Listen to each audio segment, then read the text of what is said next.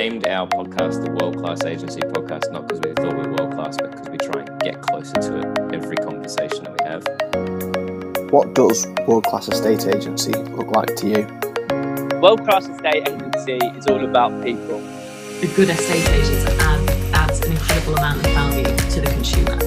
He's looking after the customer properly, so being approachable, being accessible. And for me, every day's a learning day. What does being a world-class agent mean to you?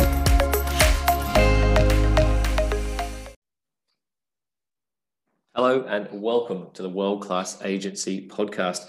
My name is Sam Hunter from Home Search. I am not joined today by Mark Morrell. He is away on holidays, if you can believe it. Well-deserved break. I don't think Mark has actually had a holiday this year. So for him to have a couple of weeks off and spend some time with his family is long overdue. And as you will hear in today's podcast, taking time out and knowing when to firmly put your foot on the brake is one of the keys to success. You're not going to get too much of an intro from me today because I'm not that good at talking to myself, I don't think. So we're just going to dive straight in and introduce today's guest. I know I say this every week, but it is a good one. Enjoy, and I'll see you on the other side for probably an equally as quick wrap up.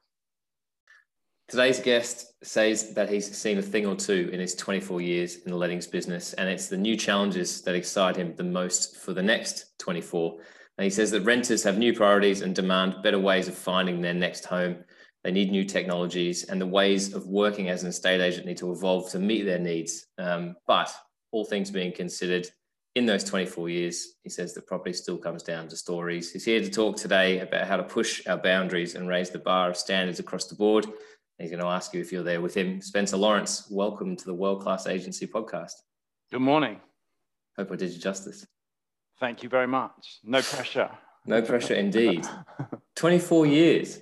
That's a pretty good innings so far. How did it all start? By default, many thanks to my mother. I was very happy working with my dad in his small building firm. And I had done on and off from 11 years old, just being on site, watching, learning, sort of loved the way properties evolved and how you could improve them and creating new spaces for people to enjoy. And that was a sort of real passion of mine. Unfortunately, hopeless with my hands, put me with a screwdriver or a drill. Things are just not good. But the actual vision of property and creating these spaces is something that sort of remained really dear to me. And I think Mum wasn't happy with that route. So she decided a CV that she made up, obviously, because I hadn't done anything else other than laboured for my dad,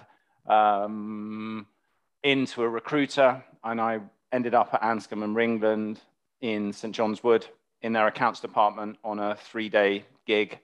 I was there for 2 months, filing, walking past the sort of shop floor, the buzz, the excitement, up to a sort of top office just with oodles of files and God knows what. I didn't really know what I was doing, but the energy on that shop floor is something that I thought, wow, I'd like to try that myself.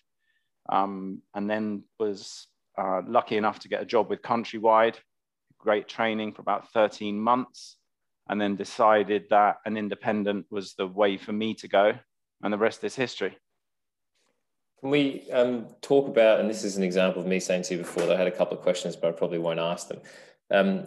Talk to me about that time at Countrywide. Was it sort of the foundation of what's turned out to be a long career, and what was the training that you sort of mentioned there, and how does that set you up? The training was ongoing, and that was a big pull for me because obviously I was very naive. I didn't know much about anything. We were put into a back office in Brent Street in Hendon. The sales team were in the front, and there were 2 people in this little sort of tiny section in busted up seats and broken desks at the back. And we covered a ridiculously big area with no computers and, rocking up to appointments where no one ever turned up and what have you. But the actual training about the sort of legal side of things, but also just that relationship building, that was really important. And I think what happened there is I sort of wanted to accelerate through and learn more and more. Back then, I don't know, obviously, how it works now, but back then, it was very staggered. You had to be in certain positions for certain lengths of time before you could move on and learn some more stuff. And that just didn't work for me. I was, knowledge hungry. And I thought that I would do better in an independent where I was less of a sort of number and more of an individual, and trying to go around, about things in a slightly different way when I joined Paramount. And, the reality of that is, the first 5 years are littered with thousands of mistakes, omissions, and errors. But that was fast track learning for me, rather than waiting and waiting. It just, it wasn't me. So I was super grateful for my time at Countrywide. It was 13 months, and it was sort of rubber stamping what I thought I would love about agency. And I look back fondly on those days. It was just crazy working. You turn up at 9 o'clock at night in a property in Colindale, and the applicant didn't turn up, but there was no way of contacting them. You just sat there. Is half an hour reasonable? Is 45 minutes reasonable? And then the next morning, oh, I was an hour late. I'm so sorry. But they call into the office, and that's how you know. It's just like, but it was fun, and you needed high energy, and people was sort of, lettings was really new then. It was 1997, but it was a big learning curve, and a stepping stone into the big world of lettings that I still love to this day. Let's talk about that high energy, because I think you made a point before that said that you were knowledge hungry, and I'm going to ask you a question later on about whether you think that hunger for self-improvement is almost like a prerequisite for building a successful career in agency. But high energy, I think, particularly in lettings, because I mean, I'm not going to lay claim to knowing what it was like back in 1997, but I thought it was fairly fast moving when I was in Australia. And I remember coming over here and my mind was sort of blown. Like, you couldn't really have a day out of the office because you would lose momentum in the deals. There'd be new stuff, it would come, it would go, new stuff would come and go. How did you sort of maintain that high energy? And was it just that drive to learn more and to improve more and to maybe be confident enough to know that you'll actually learn from those? I wrote down here 5 years littered with mistakes. Was it the hunger to get better, and was it the high energy that kept you not sort of resting on the errors and actually learning from them?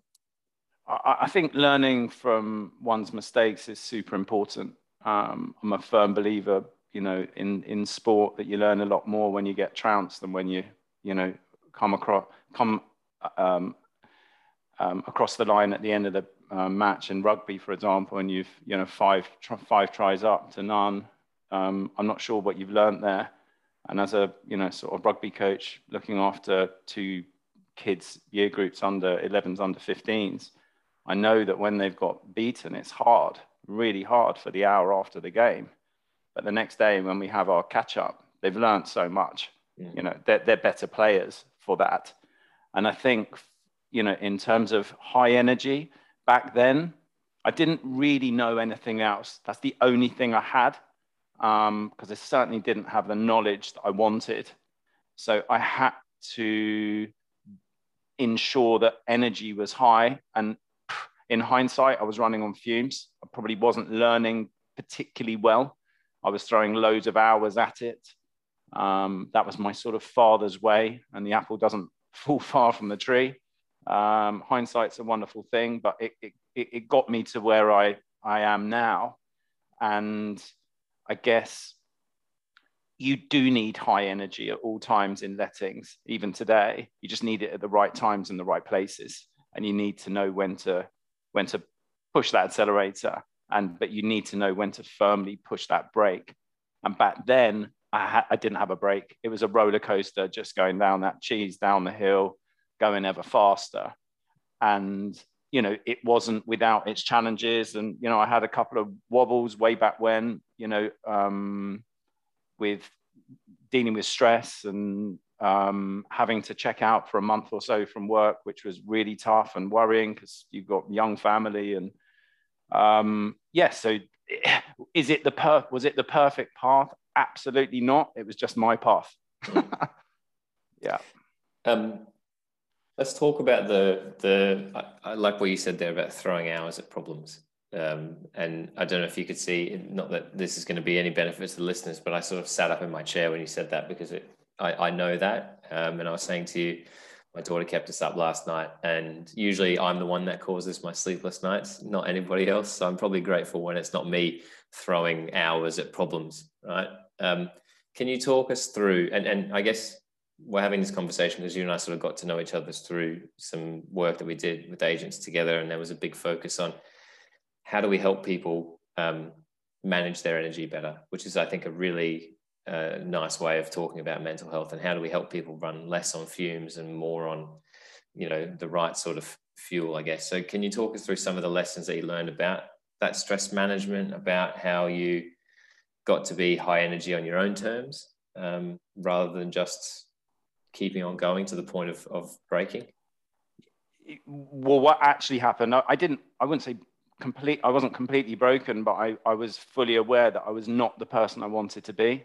And ultimately what happened was, when life changed for me and our young family came along, I was acutely aware that I had fallen out of love with a job that I was doing, and I wasn't spending any time with the ones that I loved because I was trying to support and provide for them. And I was just living this sort of, driving, getting up in the morning, everyone's asleep, coming back at home, everyone's asleep. And while I was at work, I'm looking around thinking, why aren't I with the guys at home? Because I'm here trying to, and you just get, you get trapped, I guess. You just get in this sort of rut. And that's I think, really easy to happen to anyone. And I guess surround yourself with people that really care about you, that can see these early warning signs. Be brave enough to open up. I was a, very proud, insular individual that would never share any of my sort of fears or worries back then, because I thought that was a big weakness. And again, in hindsight, that I wish I could go back and have a chat with myself about that. Opening up to, your partner, people you work with, that was the hardest one for me. But, integrating with things that, like with Property Academy 7 years ago, being part of Agents Giving, the Agents Together thing has massively helped us as a business and how we interact as a group. So I think we need to be acutely aware that we need to keep an eye out for each other. And very recently, you checked in with me, which was a pretty special thing. It's just a quick WhatsApp, but actually just knowing someone's there. And I got a couple of messages recently from Josh in Oz, Josh Fegan, and just, how are you, buddy? Checking in. And he's sending me a picture of something that he's just had built at the back of his house. And it's just like that connection piece.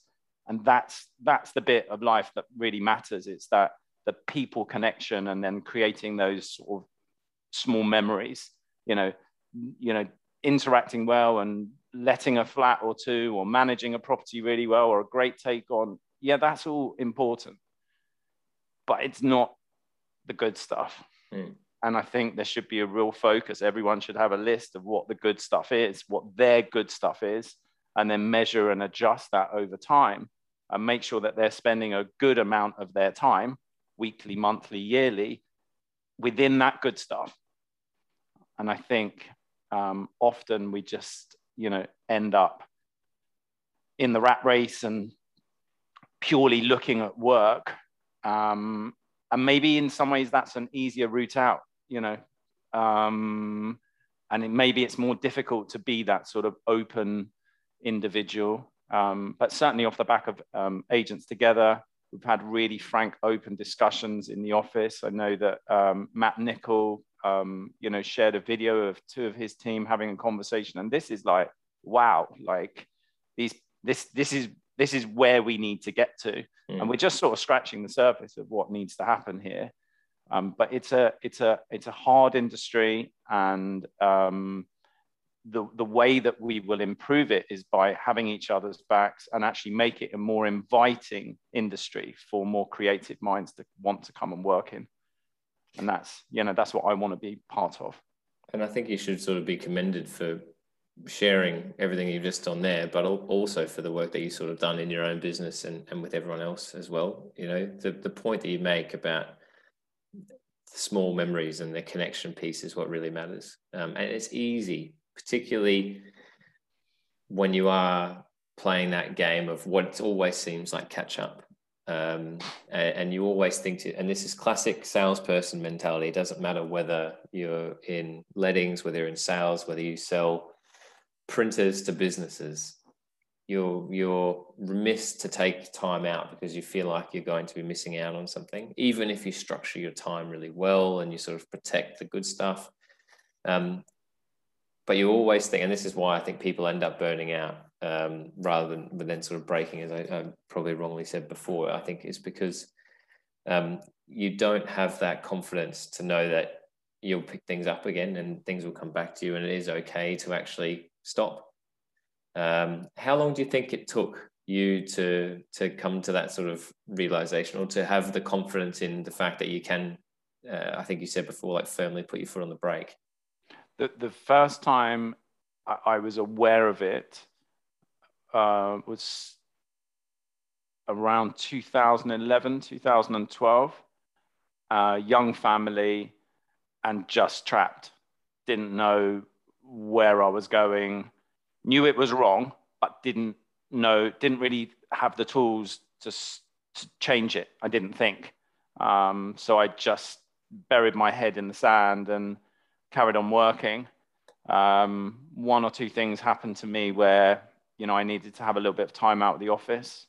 And that was a big reality check. I had a problem with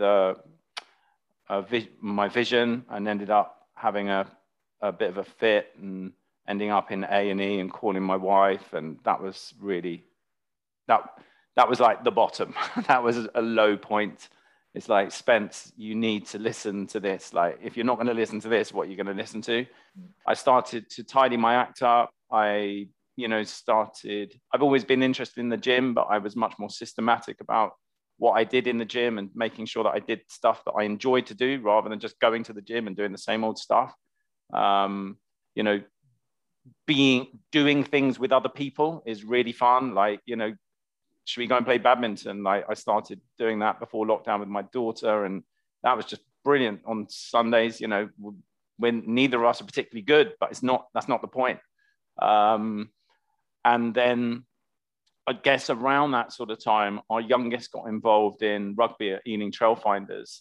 And I would say that without doubt was a turning point in my life, because rugby has given me a heightened sense of the necessity of team, because you got 15 people on the pitch. If one of them isn't quite performing, the other 14 will, you know, make sure that person is okay, and they have a deep understanding that, you know, even if you have a superstar on the pitch, and the other 14 are not up to it, you're not gonna be playing at peak performance. But at the same time, they go on the pitch and it's a battle, and they walk off the pitch and both teams are friends, and like they're learning from each other, and it's highly competitive, but then it's collaborative almost as soon as that whistle ends at the end of the game. But then that sort of family feeling at the club, and people really sort of caring. And they didn't, I guess nobody knew who I was. And I love that sort of being anonymous for a bit, like having to perform every day and being on top of your game, you know, for many, many years started to be a struggle, evidently. And then slowly but surely, you know, being an interesting dad on the side. And then now I've gone and done my RFU coaching badges. So now I can actually, you know, be part of, you know, their learning and their improving. And some of the stuff that I've learned from the RFU, we've brought it straight back here. You know, cards is one of the big things. So, you know, if you need to be creative, You need to be aware. So at work, situational awareness. You need to be resilient, decision-making. And then the last one is self-organizing. And the team here, you know, they'll talk to you about that. And that makes me massively proud, because it's like they're talking about the rugby inside the walls of Paramount. So it's like, what can we learn from other sports and other industries to make ourselves better? And I guess, you know, just before COVID, the season before COVID, I walked out onto the pitch at Twickenham and with my under-11 team and stood on the side. I mean, I was, you know, an awful rugby player. But you know, hopefully a semi-decent coach in youth. And I stood there and just thought, this is one of the best days of my life. And you know, these guys and girls went on the pitch and played their hearts out and came off, and they were like, we've just played on the pitch at Twickenham.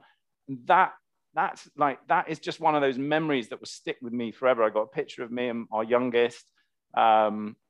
And we've been invited back. So hopefully next season we'll go get a chance to go on again. And I just think that you got to recognize when your moments are, I firmly believe in there's like a tap on the shoulder. And I've had a few taps on the shoulder.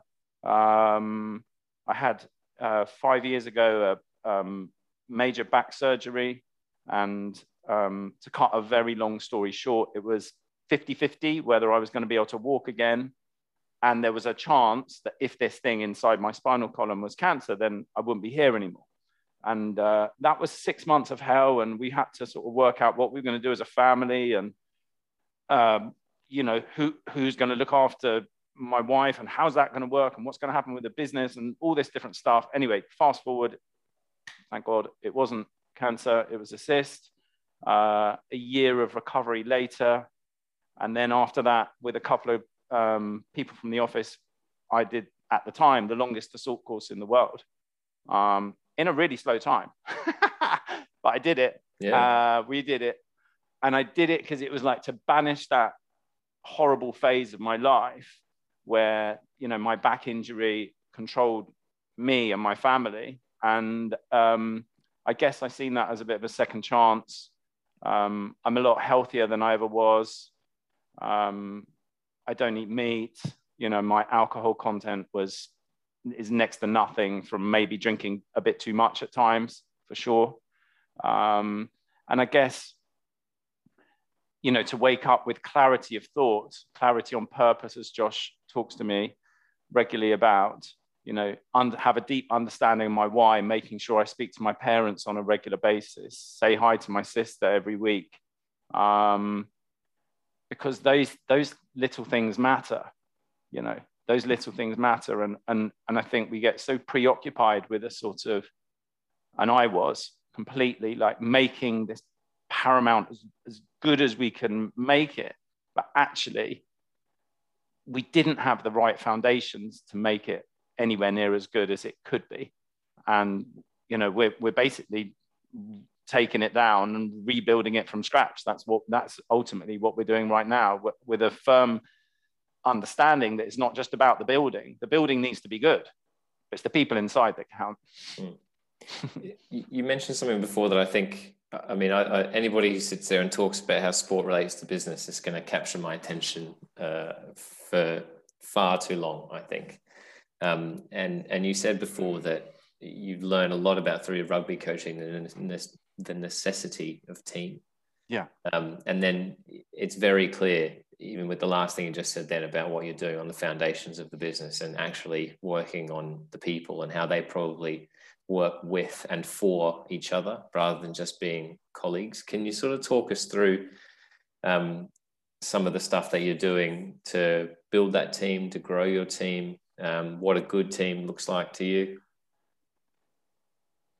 A good team looks like people with smiles on their faces doing stuff that they love to do at a time of the day that they want to do it, interacting with our audience in a way that suits them and suits our audience. So you've got to be super flexible. we got it wrong for so long. And I got it wrong for such a long time, because I guess I didn't really know any other ways, like throw the hours at it. And ultimately building that great team is what things have we recently done? Well, people can come to work whenever they want, work for as long as they want, take holiday whenever they want. And they have a little sort of agreement with their sub team. So we make sure that we are battle ready for business, but people have also got that capacity to take some downtime, take a delivery for something at home that, like, you don't need to ask me for that. Like, let's just live our lives and we all mesh together. I think having people that really have a deep understanding on the values and the culture of the business is massively important. We let the teams employ their own colleagues without intervention. It's quite scary, but we gave it a go, and so far so good.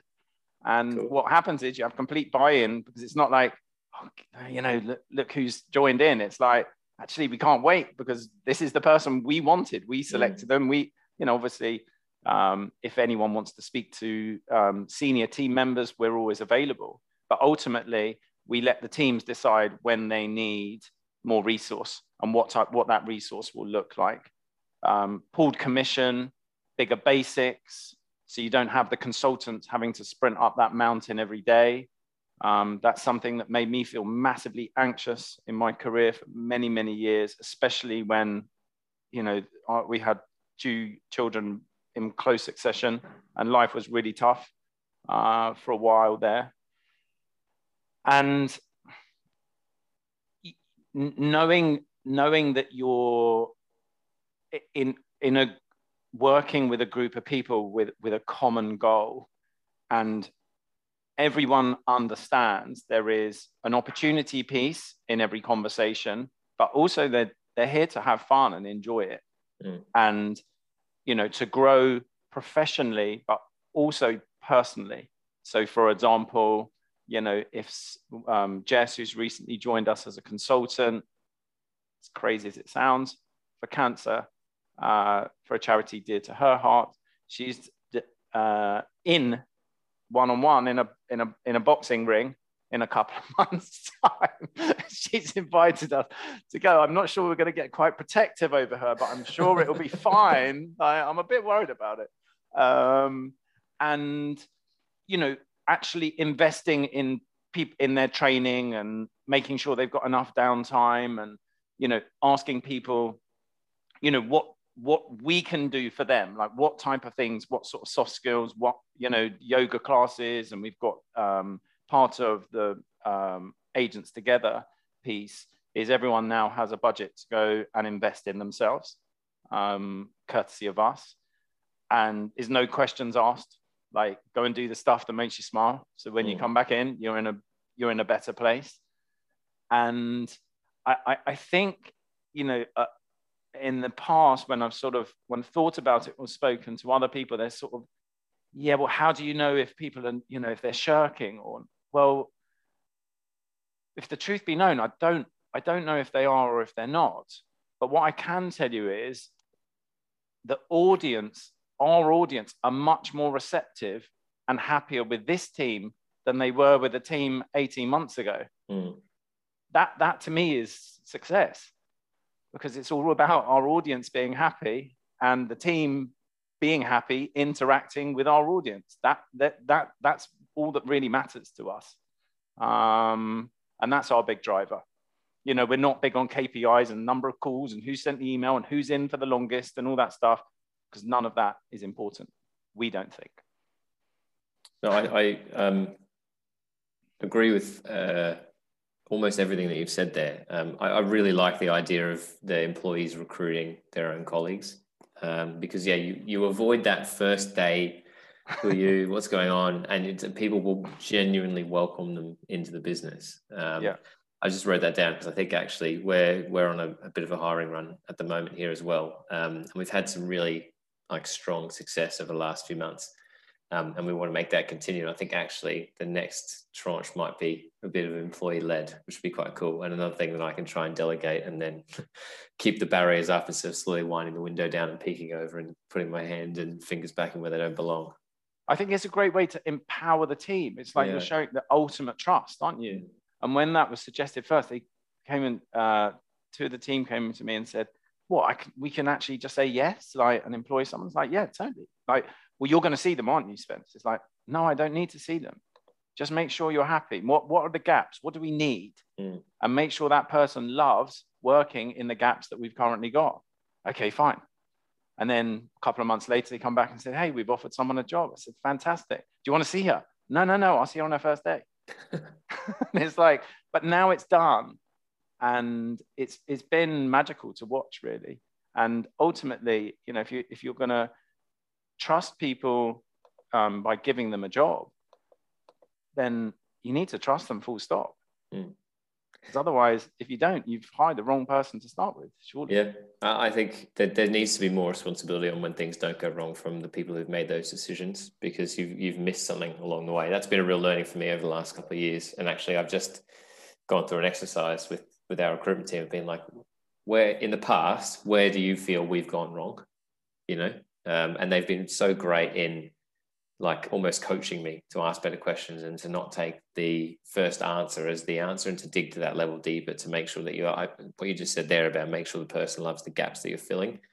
I think that's hugely important. You've got to say, this is the problem that we have. Does it excite you to solve it? No matter how sort of menial. I got two questions left for you, and I'm conscious of your time. One is what I ask everybody at the end of these podcasts. But first, I want to go back to the no KPIs, no targets, things like that, because I like that mentality. I think taking that pressure away from people to just offer a really fantastic service does deliver big results. But I want to ask you, what do you measure? If you do, because I think it's important to measure like key parts of the business. And then if somebody isn't perhaps performing to the standard that you or your colleagues expect, how do you sort of manage that with these the structure that you have in place? So it's certainly public praise when things are going right, and if things are not quite right, then it would be off grid, just a quiet conversation, a walk around the block, whatever that may be. Obviously, because of the sort of openness around mental health and how people are feeling and all the rest of it, since we've had that dialogue a few months ago, people are much more open to being open. So how are you feeling? Oh, I'm just not feeling so good today. You know, what's up? Like, do you need some time out, or is it professionally related? Is it personally related? So obviously there are some high level, you know, measurements that we make, but ultimately, you know, the things that metrics we're really looking at is like seasonal surges. So we look at when new business is going to peak, when renewals are going to peak, when maintenance is going to peak. We dissipate refurbishments in our quieter periods, because ultimately you want to not have these crazy peaks and troughs, because you want to be working at 80% capacity. That's a healthy capacity for anyone to be working at. And if you don't deal with those seasonal peaks and troughs that definitely lives in the world of lettings, you're going to have a team 100% in November, December, and January who are going to be way behind capacity. And then for the summer months, when lots of young families want to go away on holiday, you're going to be short-staffed. How do you get people to cover that in? They're going to be over capacity. So actually you start then having issues with energy levels, illness, adrenaline is low, stress levels are affected. So what we're measuring is, how do we create balance over a 12-month period? Because if you've got the right team in the right places on the bus, and you've got a nice balance over your 12 months cycle, then you're far less likely to have issues with individual members of the team. So that's what we look at. Cool. I I don't know if you've listened to the show before, you'll know what's coming. But we ask every guest that we have on the show the same question to finish, because it provides a really nice baseline. It's almost like your hypothesis on an industry, and then we get to sort of see the similarities amongst people who've been doing it for 24 years or people who've been doing it for 12 months. And the question is, what does world-class estate agency look or mean like to you?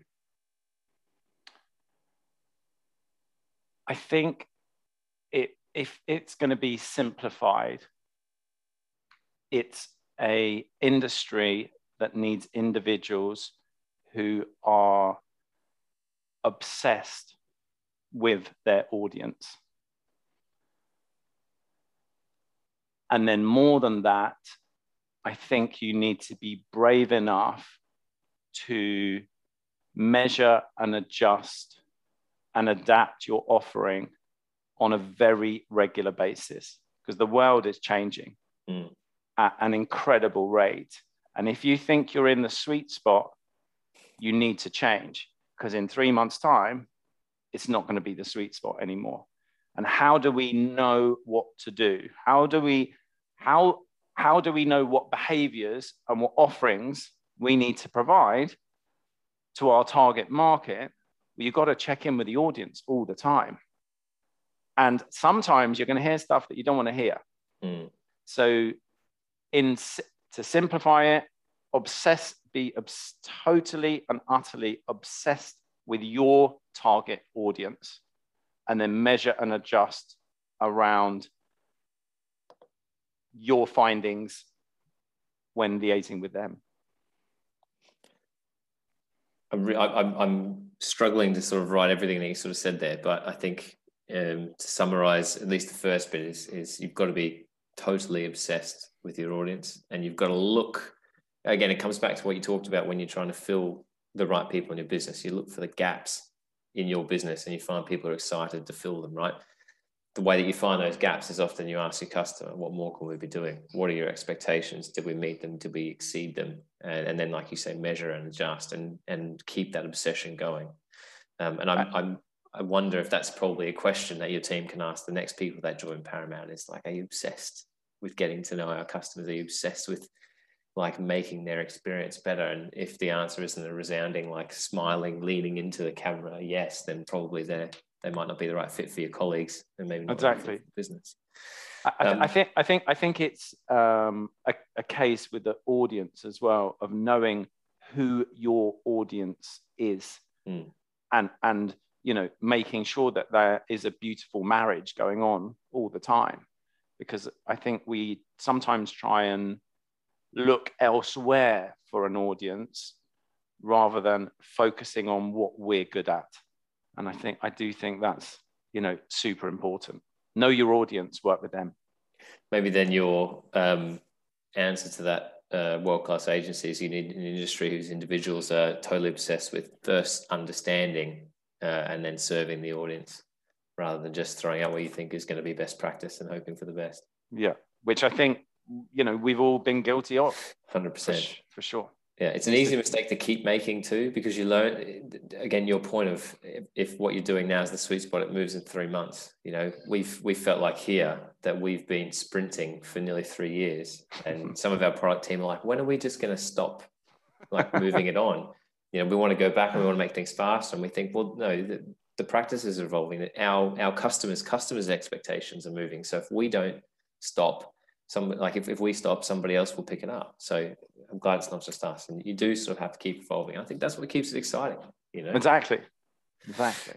Cool. Well, Spencer, I said off air that this usually goes for 20 or 25 minutes, and we've been sitting here talking for 45. So I want to say a thank you from me, from Mark, from all our listeners, for not only sharing stories about your business, but stories about you and about how they can apply to a wider industry as well. I think it's been hugely valuable. And I will get you on next time. We can have more banter at the start as well. So yeah, No from all of us, thank you very much. Our pleasure. Thank you. Another massive thank you again to Spencer Lawrence from Paramount for joining us, or for joining me this morning. I always find it really weird to talk to myself at the end of these when Mark is not here, and I'm sure he does the same. So we are much better as a double act, I think, than a solo act. Another example of when you meet somebody and you say to them before you hit record, usually these things take 20 or 25 minutes, and you end up talking for nearly an hour because there's just so much. I had a list of questions that I was going to ask Spencer about how do you go about building clients for life in lettings, and how many of your clients make decisions on fee alone. But we didn't need to get there. I think the conversation went in a direction that provided us all with so much value. And hopefully, Spencer, if you're listening to this, reinforced some of the good things and the journey that you're on as well. I'm not going to sit here and talk in my tiny little room for however long, repeating and recounting every single point. But there are a few things that I think warrant further sort of digestion, let alone discussion. And I think they're going to be points that resonate with you as you're listening to this as well. You know, Spencer talked about starting by default, like so many of us do. We got into this because there was a way in which we thought we could do better. In Spencer's case, his mum just wanted him to get a job that wasn't with his dad. But he has this love of, you know, I think he said something like he likes the idea of creating spaces for people to enjoy, and because he couldn't build them, he wanted to help people move into them and facilitate that. You know, training. Where would he be without training? Where would any of us be without training? We would have no real idea. But I think one of the first sort of key points that I noted down and then bolded after this was he talked about his first 5 years being littered with thousands of mistakes. Now, I think thousands is potentially hyperbolic. Maybe not. But the key thing out of that for me, and again, what got me leaning closer into the Zoom screen there, was everybody makes mistakes. And if you're not making mistakes, then there is every chance, and actually I would guarantee that you're just not doing the work.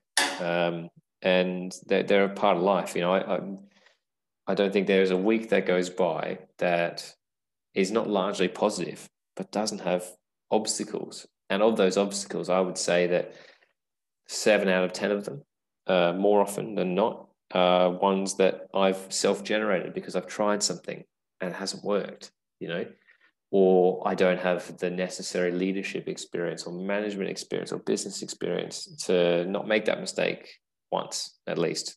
But the key is to learn from it, right? And to realize that actually that's part of the journey, and you're building the best version of your business, the best version of yourself as you get along with that, you know, and it's actually that commitment to grinding your teeth and getting through your mistakes rather than just quitting. That's going to pay dividends for your business and in your personal life for the rest of your life. You know, I think really strong, and this Spencer's example of how they've made adjustments. And he said something great at the end about their audience and how their audience loves their business now more than they did 18 months ago when they started going through this journey. And it's that sort of sets the business up. You know, great businesses, great people aren't born, they're made, and they're made through resilience. Through having the courage to make mistakes. I again, not to froth on how sport and business relate so closely, but talking about rugby and learning about the cards, competencies, you know, about creativity, awareness, resilience, decision-making. And then I think it's self-awareness. I think I probably got that wrong. But to put that into a cards perspective and to be able to then refocus that into the way that the business operates, I think is hugely important. And it's clear why now their business is probably operating at a higher level more consistently. I reckon everyone we've spoken to on this show has gone through, Spencer said, the moments where you're tapped on the shoulder, and you have those moments in life where you've got an opportunity to turn around and listen to them, and you realize whether your business isn't where you want it to be, or perhaps you're not the person that you want it to be. You've fallen out of love with the job, you're not spending enough time with the right people, you feel like you're trapped in a rut doing those menial stuff all day, every day, and it's so easy just to ignore them. And it's so easy just to keep going on. The hardest thing you can do is genuinely to take stock and to look and to understand and challenge yourself on what's working, what you really enjoy versus what isn't. and it comes down to, and this is probably out of everything that we spoke about in that sort of 45 minutes, it was, Spencer mentioned two things, right? It's what creates those small memories with people, whether they're in your business, whether they're your clients, whether they're your friends, whether they're your family. It's all about, life is about those small memories, and life is about having a connection to the people in your life. And that's what really matters. And I think it's really important that when we're talking about numbers of instructions, or we're talking about how many valuations we've gone, and we're talking about how many people we have through the door, we're delivering feedback on pricing, we're delivering feedback on marketing, whether it's been successful, whether we need an adjustment. It comes down to how well you're connecting with the people that are part of all those different things. And if there's connection there, it's going to be received in the right way. If there's not connection there, it's going to be a difficult conversation to have. And that is genuinely what good agency comes down to. And that brings me on to sort of the final point that I want to run through with Spencer. And again, because it's just me talking now, I don't want anybody listening to think that there wasn't more than just 5 minutes of content to wrap up there. It's just really difficult to stare at a Zoom screen and talk, even when you've got all these notes in front of you. I would urge you to go back again and listen. And that might be something. We had some really good feedback from a show a couple of weeks ago where we didn't actually do a wrap up. We said, go back and listen. Everybody did. And they've actually ended up implementing stuff rather than just listening to Mark and I rattle on. So Spencer, if you are listening to this, it's not a comment on you. I want people to go back and hear it from your mouth, not mine. But if we talk about how Spencer defined world-class agency, it's an industry of individuals who are totally obsessed with their audience, first understanding them. So who is my ideal customer? Who are the people that I'm going to be serving every day? Are they buyers? Are they sellers? Are they tenants? Or are they landlords? And what do they expect from me? And what are they going to expect from me in 3 months' time? What are they going to expect from me in 6 months' time? What will they expect from me in 5 years' time? I am regretting not asking, like, how do you keep your clients happy for life? How do you keep them for life? How do you obsess about your clients so much? But I think it's a really good excuse to have Spencer back on again and to talk about that as well. And I can't agree with that world-class summation enough. You need to be obsessed with your audience. You need to be obsessed with your customer. You need to have them at the center of everything that you do. Your marketing is about your customer. Your recruitment is about your customer. The way in which you answer the phone every day. I used to work at a company in Australia called Harcourts, and we're trained to answer the phone. If it's the office phone rather than your mobile, if it's Great Day at Harcourts, Sam speaking, not just hello, Sam speaking. And as somebody who speaks to a reasonable number of estate agents every day, I can't tell you how many of them, but it's a very high percentage, just answer the phone with hello, or just answer the phone with their business name and don't actually introduce them back. That's not being obsessed with your customer. That's not being obsessed with your audience. That's not understanding what their expectations are of you as well. So you need to have those regular conversations, as Spencer said, and you need to actually be willing to hear the challenges. We get really positive feedback in our business all the time, and we also get challenging feedback all the time, usually from the best clients that we have, because we need to improve, and they force us to improve because they want what we can deliver better is going to deliver better for them. And you need that kick up the arse to, as Spencer sort of said, like, make sure that you are measuring and adapting so that your sweet spot keeps moving forward with your customer's sweet spot. So what a great episode. Again, I think if you've got another 45 minutes at any stage this week, go back and listen to it again. Don't worry about hearing me pratter on at the start and the end, but listen to the way that Spencer has changed their business in a very short period of time and how he's actually learned from a very long and successful career. And now would appear to be enjoying it more, being more successful than perhaps he ever does. So again, from me, Mark, and everyone listening, Spencer, if you are catching this, thank you so much. For everyone else that's listening, do me a favor.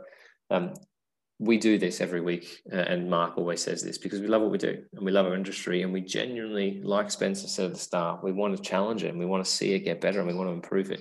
If you got any value at all today, if you found yourself listening to this and saying, I'm going to do that today, share this episode on social media, tag Spencer in it, and show some gratitude to him as well for giving up his time and sharing everything with you. My name's Sam Hunter.